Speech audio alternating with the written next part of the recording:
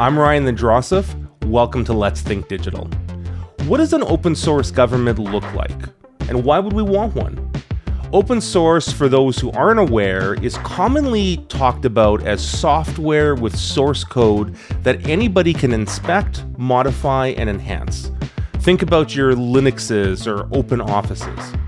But over the years, the open source ethos has expanded to include things like hardware and business processes, and even content like Creative Commons licenses, which is a type of open source license for everything from books to images to video. And when you think about the principles of open source, like collaboration and transparency and shared control, then you can start to see why people think that government should really get serious about adopting open source solutions. Of course, open source in government isn't new. Almost a quarter of a century ago, the Kerala government in India was one of the first governments to incorporate open source, and there have been lots of great initiatives around the world. Here in Canada, we've seen a number of governments experiment with open source software in different ways. I actually had the opportunity to personally be involved with an open source project in the federal government over a decade ago now, when I led the team that managed what we called the GC 2.0 tools, a set of open source collaboration tools, including GCpedia, the Government of Canada's internal wiki. This was all based on the same code that powers Wikipedia. But I think it's fair to say that most governments don't choose to use open source by default. Talk to those in decision-making positions, and often they will raise concerns around security and reliability compared to proprietary software that is often viewed as being safe, even if it's more expensive and less flexible in many cases. But what's the other side of the argument? Put another way, I wonder if there's actually a moral imperative around open source.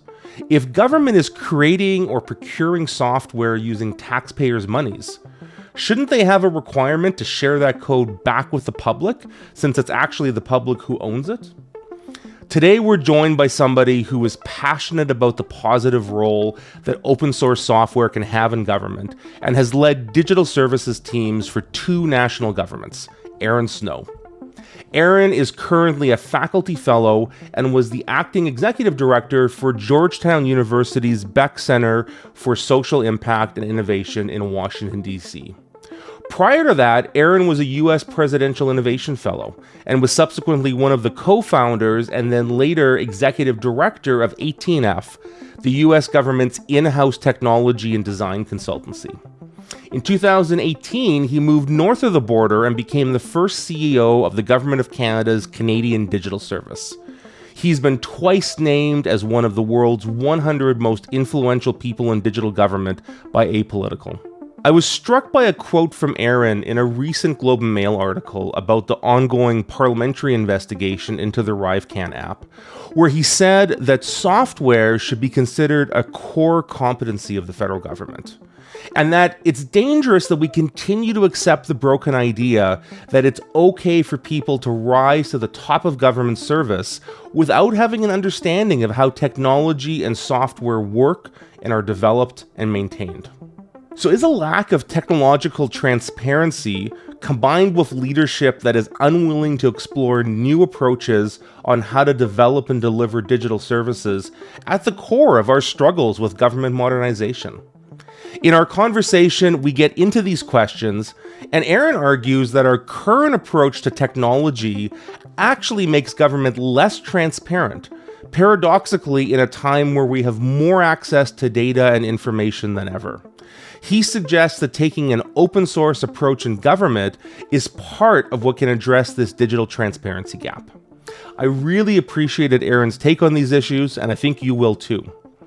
As always, if you enjoy this conversation, click the like and subscribe buttons below if you're watching on YouTube. And if you're listening on your favorite podcast app, be sure to follow us and give a 5-star review. Now, let's dive in.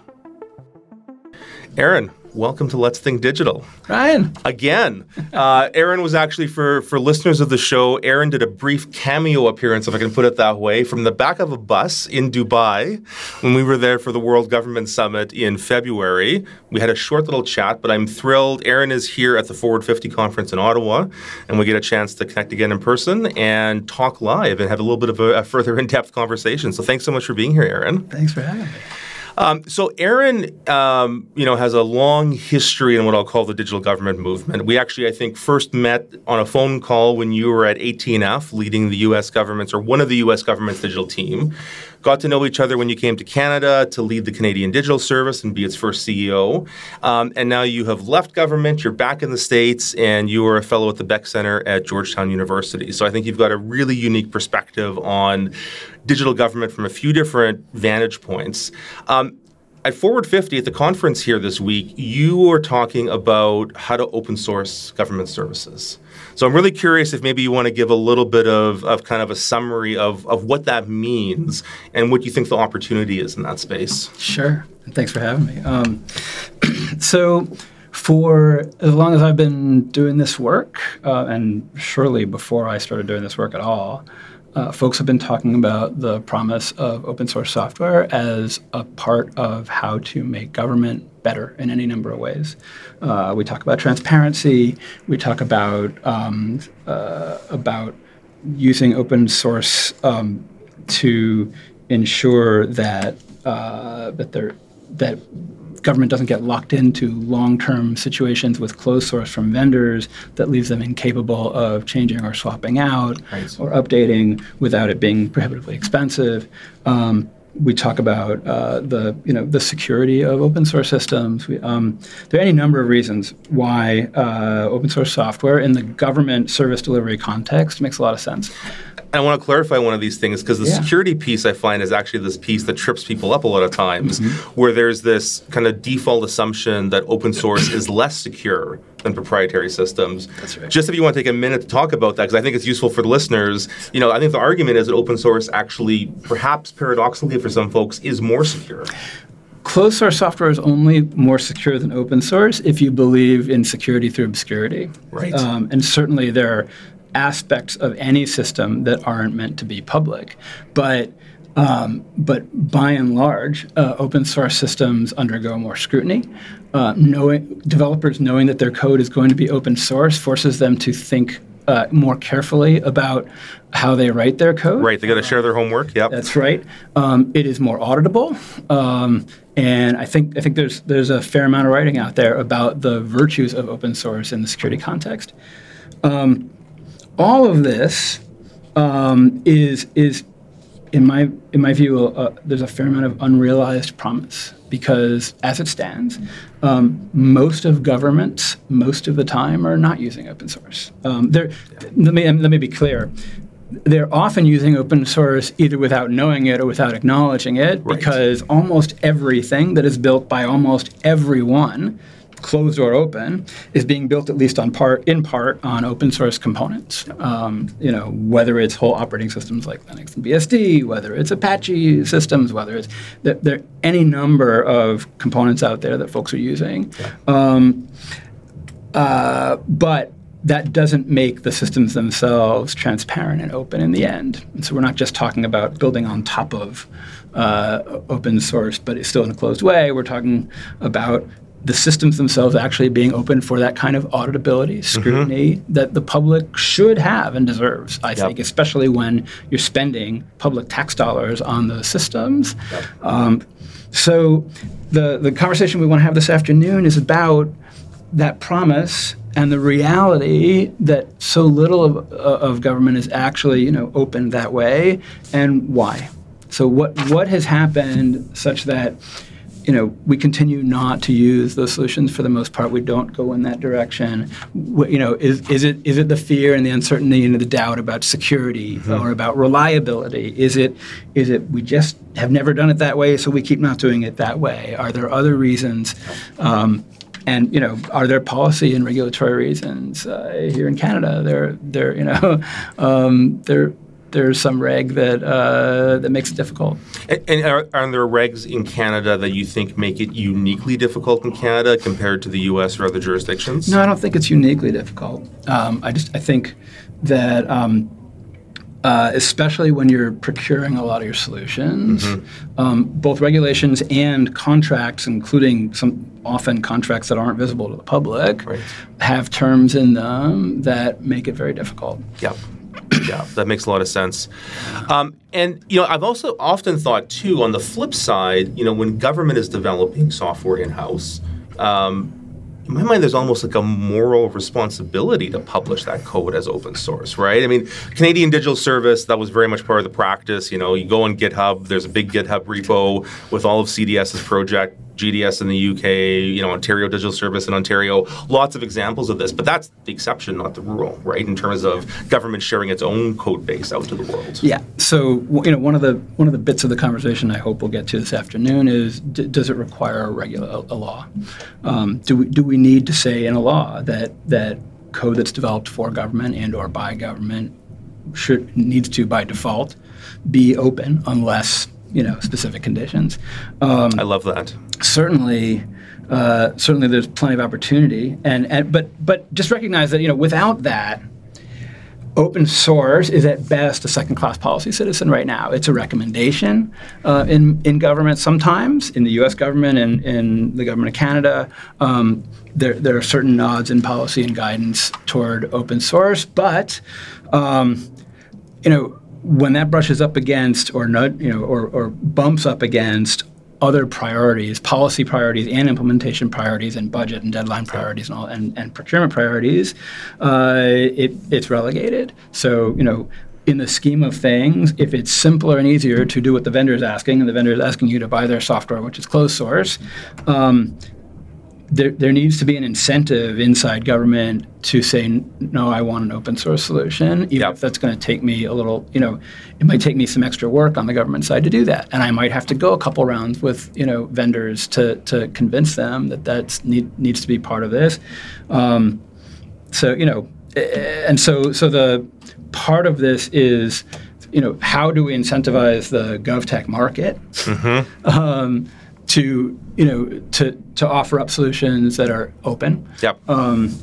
And some of it is, okay, so what, those incentives, where do they come from? Well, they have to come from government, unless they're coming from, oversight inside or outside government. And it makes me think, there is precedent for this, right? Like I think back to, 15 plus years ago, when the Patriot Act came up in the States, there was a whole bunch of discussion around kind of cybersecurity when it came to like data centers. And in Canada, whether we had data centers in Canada or in U.S. and kind of the off-prem, on-prem.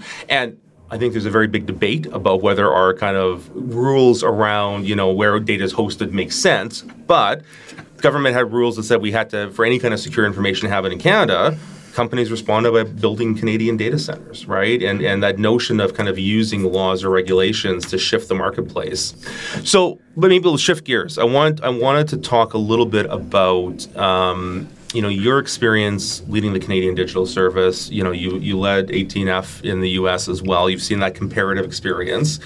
And I think, I'll give you a little bit of my kind of thesis statement here on this. My hypothesis is, the last decade, kind of 2010, 2020, in that period, was the rise of GDS. We saw these digital government teams being built around the world, right? There was a lot of excitement about the possibility around that. And I kind of feel like we've moved globally into a bit of a lull now, where it's like the shininess of that approach has kind of worn off a bit. There's been some successes, some things maybe not as successful. And I get the sense anyways, and certainly here in Canada, I kind of feel like we're stuck in the mud a little bit, where it's kind of like we know where we want to go, but we seem to not quite be able to get there. And I'm curious your perspective, kind of having worked here, but also working globally. Do you think that's a fair assessment, or do you think there's more cause for optimism than I may be leading on around that? Yes and no. I do think it's fair to say that, I don't know, looking back over my time at 18F and my time with the Canadian Digital Service, I think there are very few political leaders with enough understanding of this, of why it's important, of the size of the prize, and relative to other priorities, being willing to spend small p political capital internally to government to make the kind of changes that result in the stuff that Tom was talking about this morning, in terms of moving government to a place where small, fast feedback loops to ensure that we are meeting users' needs is at the center of how we do our work. Right. I think ultimately, so the easy part is convincing anyone, a politician, an executive, anyone, that that's important, that we should, be testing our work with the people who are affected by it and making sure that it's doing what we want it to do, what they need it to do. That's the easy part. The hard part is how to get there in a thicket of, how budgets work in government, how regulation is in place in government, how people are hired and are organized in government, as you've talked about over and over in terms of structures and incentives and all the rest. And how initiatives are communicated from government to the public. All of that pushes toward a level of predictability and a level of plan and announce first, then do, that is difficult to overcome. It's not impossible. Obviously, there are governments that do it, many governments that do it, but. We've got layers to go through to get there. But I'm glad you picked up on the political leadership point, because it's something I've been thinking about a lot too. And I would share your assessment that, again, certainly in Canada, but I think this is true in other countries, we have not had strong political leadership on this issue. I think politicians are feeling the effects of public service capacity not being there to deliver on digital, but I'm not sure there's kind of an articulation of what those challenges are. And I wonder, actually, to be honest, this is, a bit more of kind of a meta question, but, our political leaders in general, I think this is true both in the U.S. and Canada and a lot of Western democracies, tend to be less kind of specialists on government than they used to be. We used to have kind of longer tenures in the political sphere where people kind of deeply understood the machinery of government. I think we have less of that now. And I think, to your point, if you've got a politician coming into a portfolio for a couple of years maybe before they get shuffled, it's tough for them to understand the depth of how the machinery works to really know how to be able to move it. So, and this is actually what I was going to try to get at earlier too. Technology is part of the machinery of government. When we talk about MOG, we talk about organization, we talk about hierarchy, we talk about authorities. The fact of the matter is, if you roll back to a pre-digital state in any of these, in any service delivery context, when the service was being delivered via human interaction, papers, envelopes, stamps, pens, even printers, folders, file cabinets, etc. When those were the technologies in use, all of that was incredibly transparent for the most part, except for the stuff that might happen in a back room in government office. You could get a pretty good picture of how exactly decisions are being made, who's making them, et cetera, et cetera. Technology, and especially closed technology, has hidden away much of that. And to Jen's point earlier yesterday, sometimes that IT is also hiding the ambiguity, or people are making decisions about what the ambiguity means because they're the ones stuck with an implementation and a deadline and a budget and no access to the policy and lawmakers whose intentions they are attempting to interpret. And so IT has made government less transparent in a lot of ways. Which is paradoxical, right? Because if you rewind back to 15 years ago, the government 2.0 movement, there was this whole hope that, social media, online networks, things like wikis, open data would make government more transparent. That's right. And I don't disagree with you. I think a lot of people today kind of say that the optimism maybe we had about that back then hasn't come to fruition. Well, and I think it mirrors the optimism back then about the private sector world of technology and the internet versus what's happening today, as increasingly there is capture and more attempts to capture that value, to garden, to wall things off.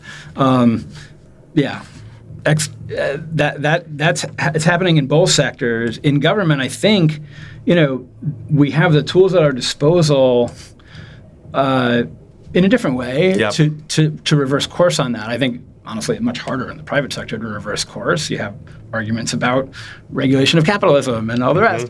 But in government, I think, we can get there, and I think in part we can get there because there are positive examples out there. And if we can put aside our instincts to exceptionalism, it's different here, it's harder here. We have different set of priorities. In the end, there are some lessons we can learn from places that are being more transparent, and again, they're few and far between, and those examples come and go as governments get more and less supportive of this sort of thing. But I think as a cohort of people who work in this particular space, I think it's incumbent upon us to make the effort, if we are user-centered but opaque, how user-centered are we really being? Right. In the end, where by user-centered I mean, the polity-centered, the public-centered at large. Yeah. I think there's a number of fascinating issues there to unpack, and so this is some of the work that you're doing in a sense now. I mean, you are now in this new vantage point. You've left government, at least for now, until you get roped back in at some point, maybe, who knows. But the last couple of years now, you've been at Georgetown University with the Beck Center. Maybe talk a little bit about the work you're doing there, because I think there's a really interesting kind of catalytic role. You were talking about this notion of getting away from exceptionalism, trying to share, some of the things we know that works.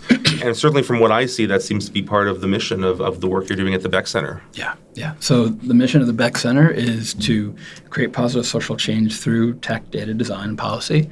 The projects that I've worked on at the Beck Center include something called the Digital Service Network, which the largest circle of which is a network of hundreds and hundreds of public servants and people interested in the role of digital in public service. The smaller combinations of which include a little subnetwork of people interested specifically in user experience issues in government, another subnetwork of folks who run 18F and CDS style organizations at the state and provincial and local levels throughout North America, which is often one part mutual support, one part therapy. The Digital Service Network is also developing a library of useful resources for folks in this space. I will plug digitalservicenetwork.org. Perfect. We'll put that in the notes for people to follow up on. I've also worked on a project called the Intergovernmental Software Collaborative at the Beck Center, and more of my attention is a little bit in this direction now. That project began as an attempt to push the idea that by default, similar jurisdictions, whether it be states or provinces or municipalities or counties, when they have very similar software/government service delivery problems, they should work together on solutions rather than all going their separate ways and solving those problems independently. And so there's, the ISC project over its years has done a bunch of research on existing interstate and intergovernmental collaboration and how that works, how the governance of those things works, how the funding works, what kind of results they've gotten, because sometimes it works and sometimes it absolutely doesn't, with an eye toward making things better across the board. And that's where some of my energy and attention is focused right now.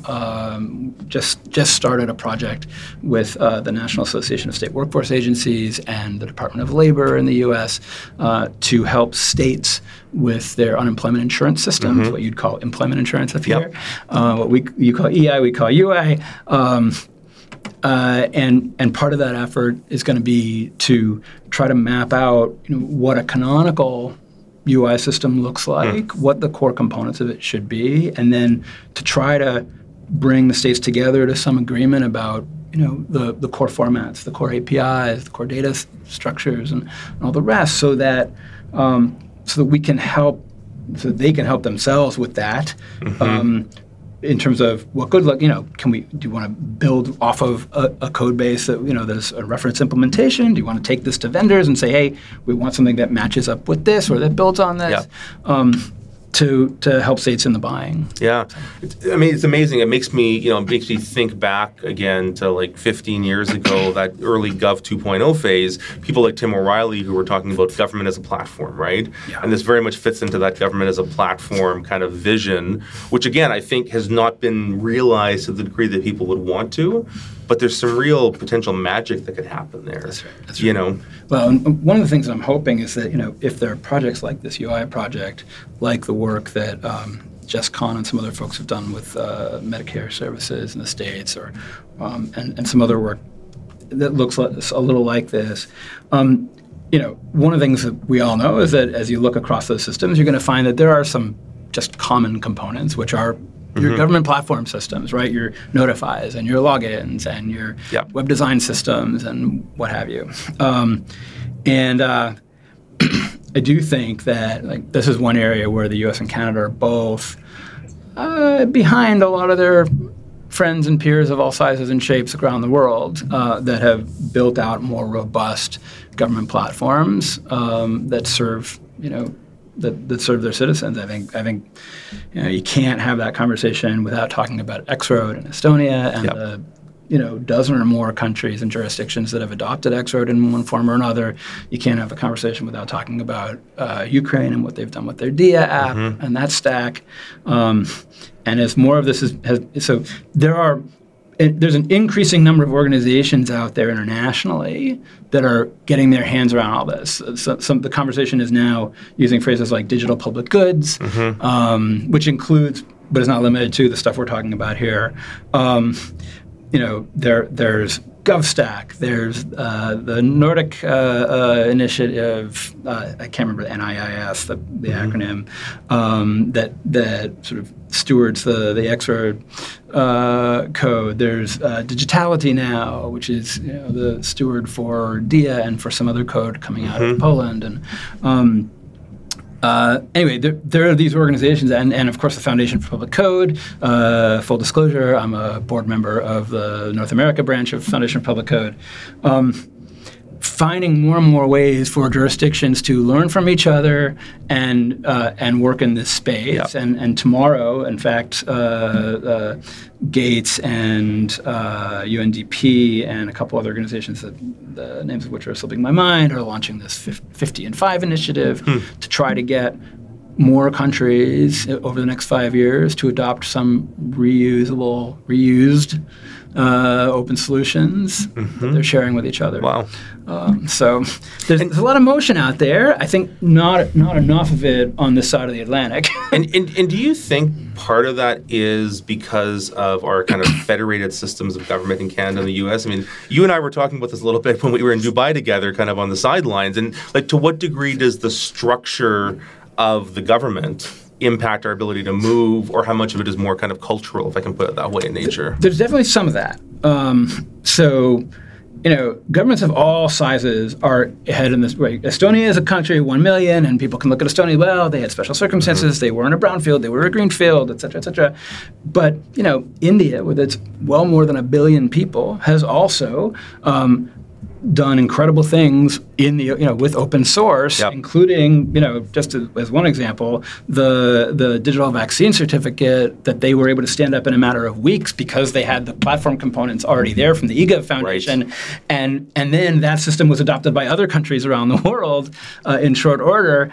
So it happens in countries of all sizes. Now, the Federation of Canada and the U.S. is a difficulty, but it really just pushes the problem down, right? So, in the U.S., we have 50 states and tens of thousands of governments, and each of them needs to undergo a digital transformation. And the smaller ones, have a different set of constraints and incentives, and the larger ones too. They each have a different set of problems. I think so.